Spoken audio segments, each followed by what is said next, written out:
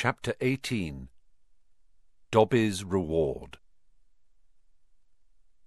For a moment there was silence as Harry, Ron, Ginny and Lockhart stood in the doorway, covered in muck and slime and, in Harry's case, blood. Then there was a scream. "Ginny!" It was Mrs. Weasley, who had been sitting crying in front of the fire. She leapt to her feet, closely followed by Mr. Weasley, and both of them flung themselves on their daughter. Harry, however, was looking past them. Professor Dumbledore was standing by the mantelpiece, beaming, next to Professor McGonagall, who was taking great, steadying gasps, clutching her chest. Fawkes went whooshing past Harry's ear and settled on Dumbledore's shoulder, just as Harry found himself and Ron being swept into Mrs. Weasley's tight embrace. "You saved her! You saved her! How did you do it?" "I think we'd all like to know that," said Professor McGonagall weakly. Mrs. Weasley let go of Harry, who hesitated for a moment, then walked over to the desk and laid upon it the sorting hat, the ruby-encrusted sword, and what remained of Riddle's diary. Then he started telling them everything. For nearly a quarter of an hour he spoke into the rapt silence. He told them about hearing the disembodied voice, how Hermione had finally realized that he was hearing a basilisk in the pipes, how he and Ron had followed the spiders into the forest, that Aragog had told them where the last victim of the basilisk had died, how he had guessed that Moaning Myrtle had been the victim, and that the entrance to the Chamber of Secrets might be in her bathroom. "Very well," Professor McGonagall prompted him as he paused. "So you found out where the entrance was, breaking 100 school rules into pieces along the way, I might add. But how on earth did you all get out of there alive, Potter?" So Harry, his voice now growing hoarse from all this talking, told them about Fawkes' timely arrival and about the sorting hat giving him the sword. But then he faltered. He had so far avoided mentioning Riddle's diary or Ginny. She was standing with her head against Mrs. Weasley's shoulder, and tears were still coursing silently down her cheeks. What if they expelled her? Harry thought in panic. Riddle's diary didn't work any more. How could they prove it had been he who had made her do it all? Instinctively, Harry looked at Dumbledore, who smiled faintly, the firelight glancing off his half-moon spectacles. "What interests me most," said Dumbledore gently, "is how Lord Voldemort managed to enchant Ginny, when my sources tell me he is currently in hiding in the forests of Albania." Relief, warm, sweeping, glorious relief swept over Harry. "What's that?" said Mr. Weasley in a stunned voice. "You know who? Enchant Ginny? But Ginny hasn't been... Has she?" "It was this diary," said Harry quickly, picking it up and showing it to Dumbledore. "Riddle wrote it when he was 16. Dumbledore took the diary from Harry and peered keenly down his long, crooked nose at its burnt and soggy pages. "Brilliant," he said softly. "Of course, he was probably the most brilliant student Hogwarts has ever seen." He turned around to the Weasleys, who were looking utterly bewildered. "Very few people know that Lord Voldemort was once called Tom Riddle. I taught him myself 50 years ago at Hogwarts.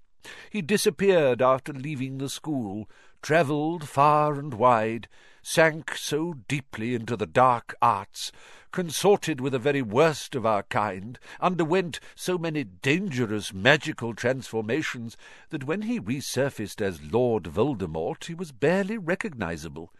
Hardly anyone connected Lord Voldemort with the clever, handsome boy who was once head boy here."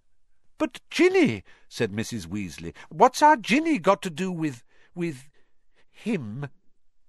"His diary," Ginny sobbed.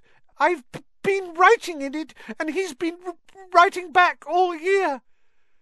"Ginny," said Mr. Weasley, flabbergasted. "Haven't I taught you anything? What have I always told you? Never trust anything that can think for itself if you can't see where it keeps its brain. Why didn't you show the diary to me or your mother? A suspicious object like that, it was clearly full of dark magic." "I didn't know," sobbed Ginny. "I found it inside one of the books Mum got me. I thought someone had just left it in there and forgotten about it." "Miss Weasley should go up to the hospital wing straight away," Dumbledore interrupted in a firm voice. "This has been a terrible ordeal for her. There will be no punishment. Older and wiser wizards than she have been hoodwinked by Lord Voldemort." He strode over to the door and opened it. "Bed rest and perhaps a large steaming mug of hot chocolate. I always find that cheers me up," he added, twinkling kindly down at her. "You will find that Madame Pumphrey is still awake. She's just giving out mandrake juice. I dare say the basilisk's victims will be waking up any moment." "So Hermione's okay," said Ron brightly. "There has been no lasting harm done," said Dumbledore. Mrs. Weasley led Ginny out, and Mr. Weasley followed, still looking deeply shaken. "You know, Minerva," Professor Dumbledore said thoughtfully to Professor McGonagall, "I think all this merits a good feast. Might I ask you to go and alert the kitchens?" "Right," said Professor McGonagall crisply, also moving to the door. "I'll leave you to deal with Potter and Weasley, shall I?" "Certainly," said Dumbledore. She left, and Harry and Ron gazed uncertainly at Dumbledore. What exactly had Professor McGonagall meant, deal with them? Surely they weren't about to be punished. "I seem to remember telling you both that I would have to expel you if you broke any more school rules," said Dumbledore. Ron opened his mouth in horror.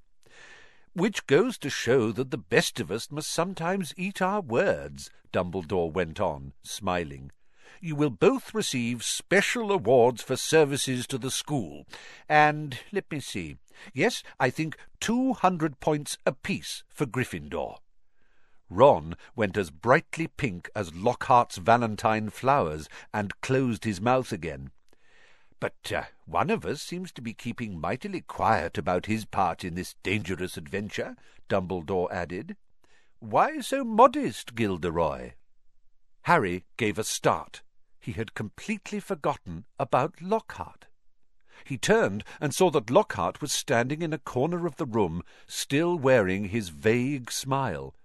When Dumbledore addressed him, Lockhart looked over his shoulder to see who he was talking to. "Professor Dumbledore," Ron said quickly, "there was an accident down in the Chamber of Secrets. Professor Lockhart—" "Am I a professor?" said Lockhart in mild surprise. "Goodness! I expect I was hopeless, was I?"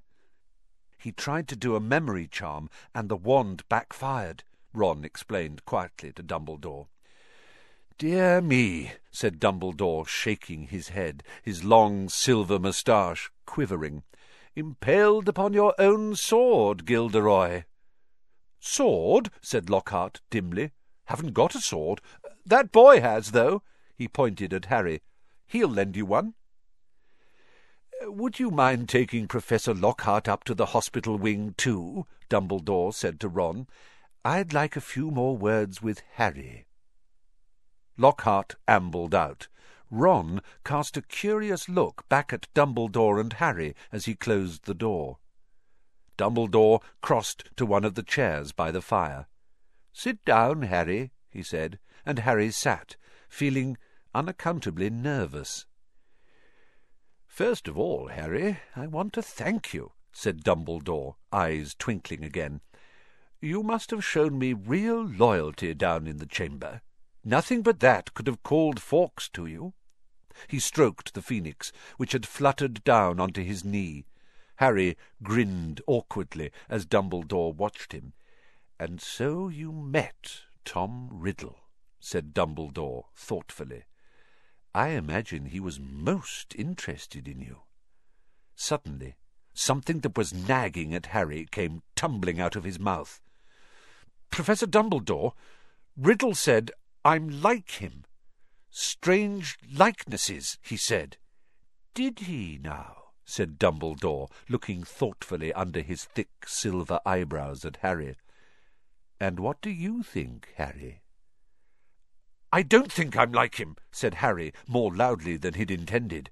"I mean, I'm in Gryffindor. But he fell silent, a lurking doubt resurfacing in his mind. "Professor," he started again after a moment, "the Sorting Hat told me I'd have done well in Slytherin. Everyone thought I was Slytherin's heir for a while, because I can speak Parseltongue." "You can speak Parseltongue, Harry," said Dumbledore calmly, "because Lord Voldemort, who is the last remaining descendant of Salazar Slytherin, can speak Parseltongue. Unless I'm much mistaken, he transferred some of his own powers to you the night he gave you that scar. Not something he intended to do, I'm sure." "Voldemort put a bit of himself in me," Harry said, thunderstruck. "It certainly seems so."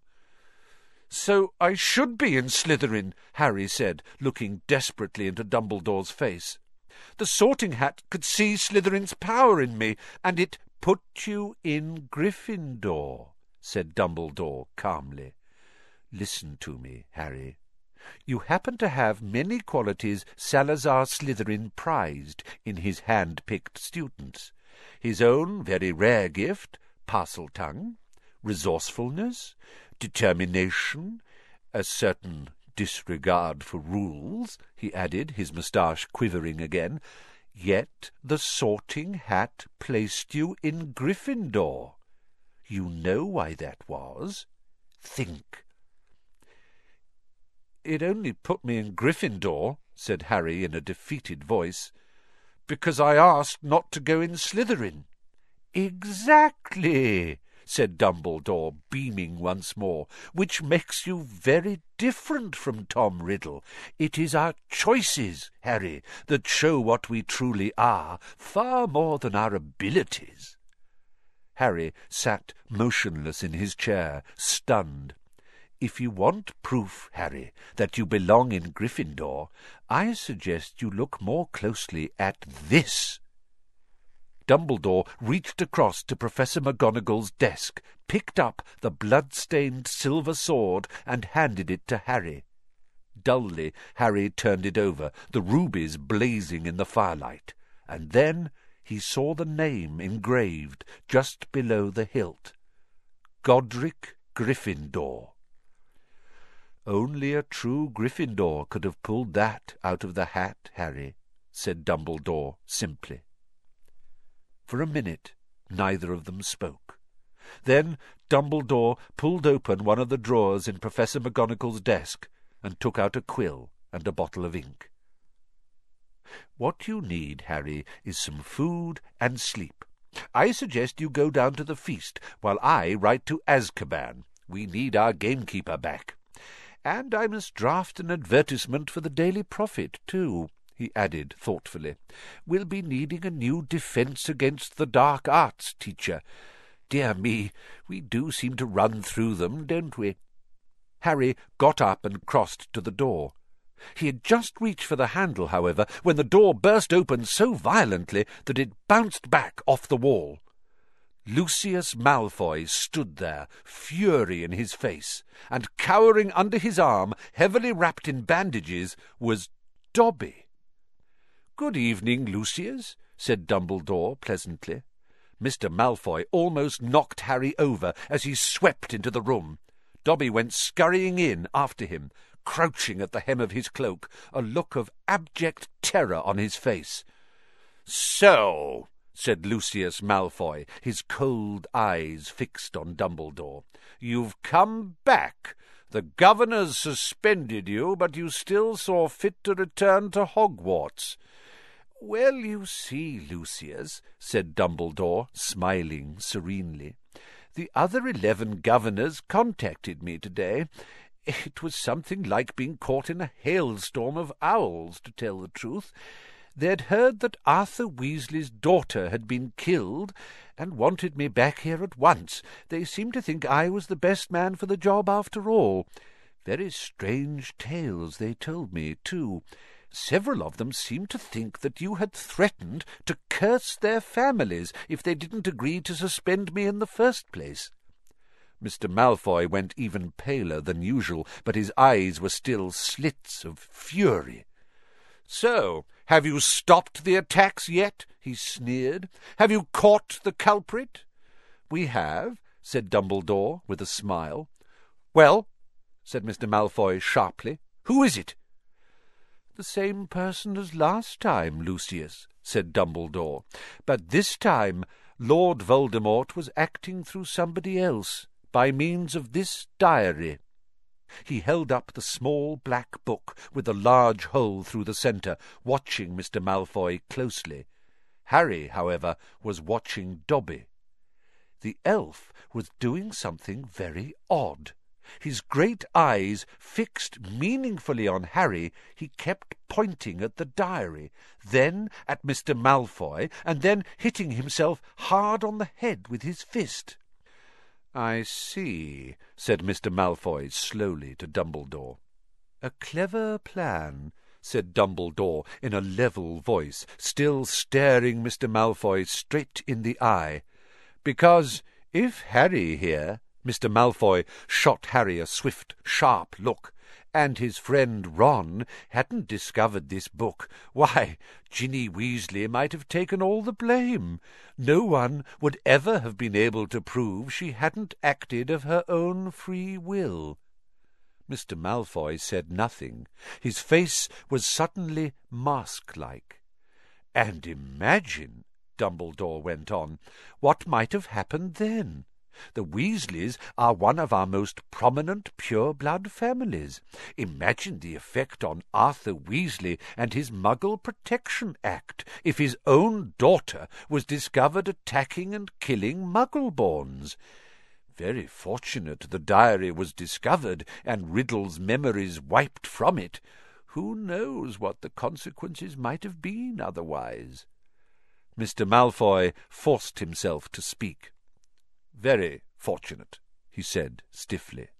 And still, behind his back, Dobby was pointing, first to the diary, then to Lucius Malfoy, then punching himself in the head. And Harry suddenly understood. He nodded at Dobby, and Dobby backed into a corner, now twisting his ears in punishment. "Don't you want to know how Ginny got hold of that diary, Mr. Malfoy?" said Harry. Lucius Malfoy rounded on him. "How should I know how the stupid little girl got hold of it?" he said. "Because you gave it to her," said Harry, "in Flourish and Blots. You picked up her old Transfiguration book and slipped the diary inside it, didn't you?" He saw Mr. Malfoy's white hands clench and unclench. "Prove it," he hissed. "Oh, no one will be able to do that," said Dumbledore, smiling at Harry. "Not now Riddle has vanished from the book. On the other hand, I would advise you, Lucius, not to go giving out any more of Lord Voldemort's old-school things. If any more of them find their way into innocent hands, I think Arthur Weasley, for one, will make sure they are traced back to you." Lucius Malfoy stood for a moment, and Harry distinctly saw his right hand twitch as though he was longing to reach for his wand. Instead, he turned to his house elf. "We are going, Dobby."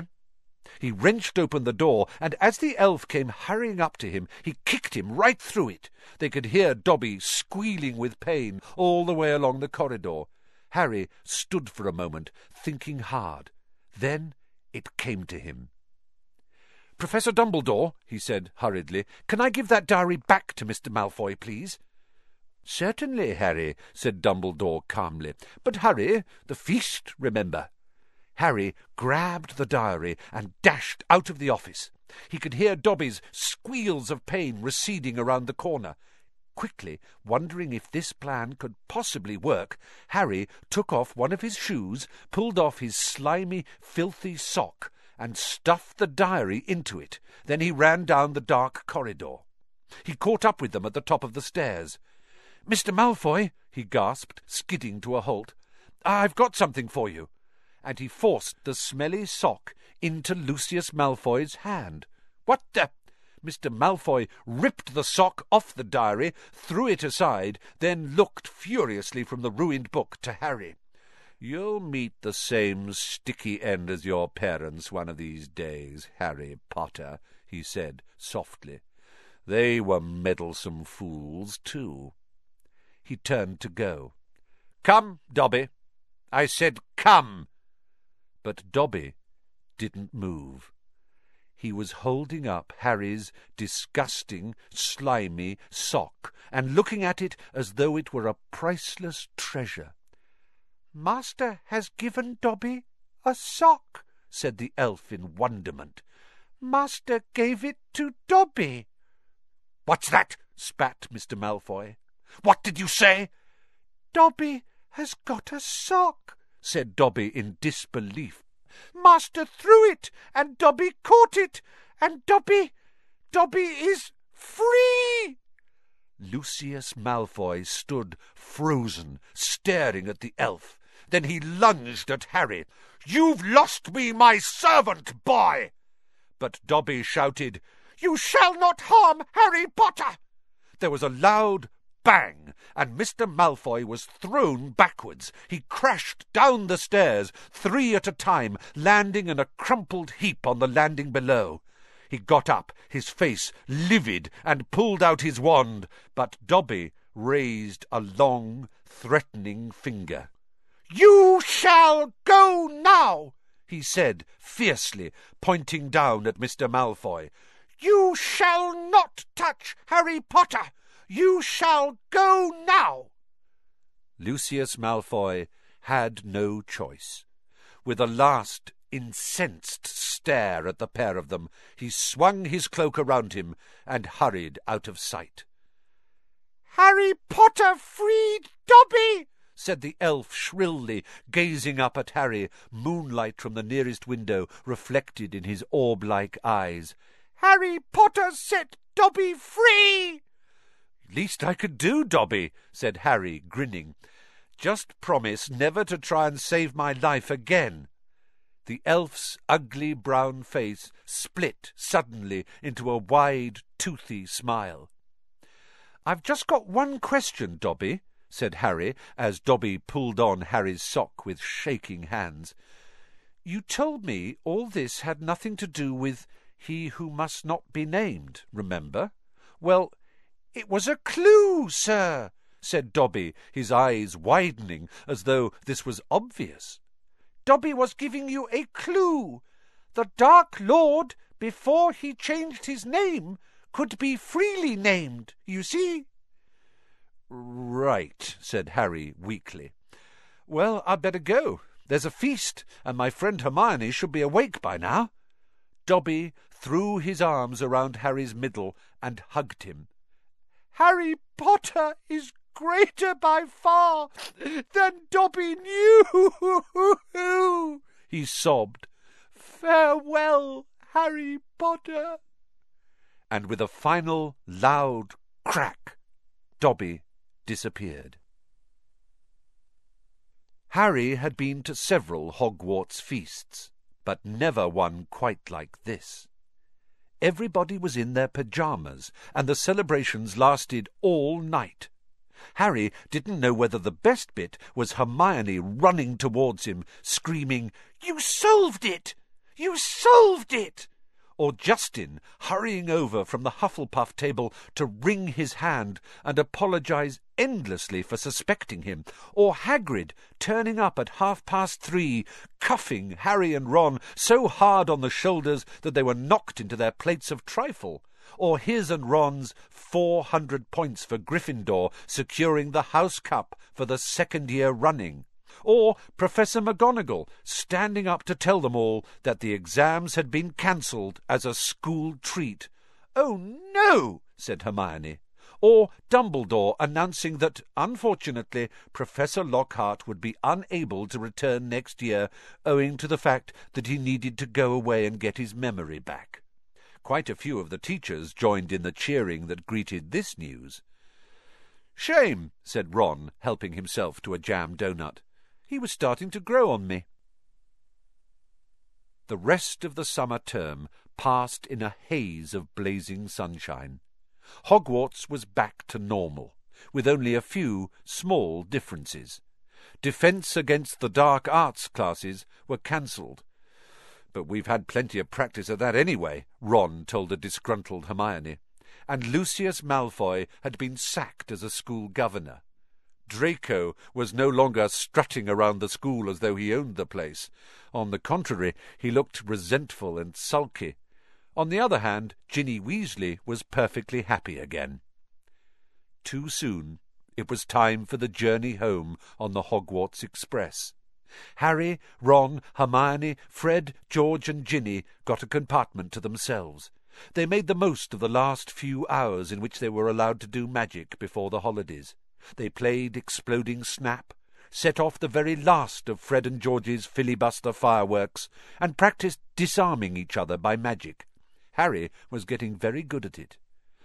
They were almost at King's Cross when Harry remembered something. "Ginny, what did you see Percy doing that he didn't want you to tell anyone?" "Oh, that," said Ginny, giggling. "Well, Percy's got a girlfriend." Fred dropped a stack of books on George's head. "What?" "It's that Ravenclaw prefect, Penelope Clearwater," said Ginny. "That's who he was writing to all last summer. He's been meeting her all over the school in secret. I walked in on them kissing in an empty classroom one day. He was so upset when she was, attacked. You won't tease him, will you?" she added anxiously. "Wouldn't dream of it," said Fred, who was looking as if his birthday had come early. "Definitely not," said George, sniggering. The Hogwarts Express slowed and finally stopped. Harry pulled out his quill and a bit of parchment and turned to Ron and Hermione. "This is called a telephone number," he told Ron, scribbling it twice, tearing the parchment in two and handing it to them. "I told your dad how to use a telephone last summer. He'll know. Call me at the Dursleys, OK? I can't stand another 2 months with only Dudley to talk to." "Your aunt and uncle will be proud, though, won't they?" said Hermione, as they got off the train and joined the crowd thronging towards the enchanted barrier. "When they hear what you did this year." "Proud?" said Harry. "Are you mad? All those times I could have died and I didn't manage it. They'll be furious." And together they walked back through the gateway to the Muggle world. The end.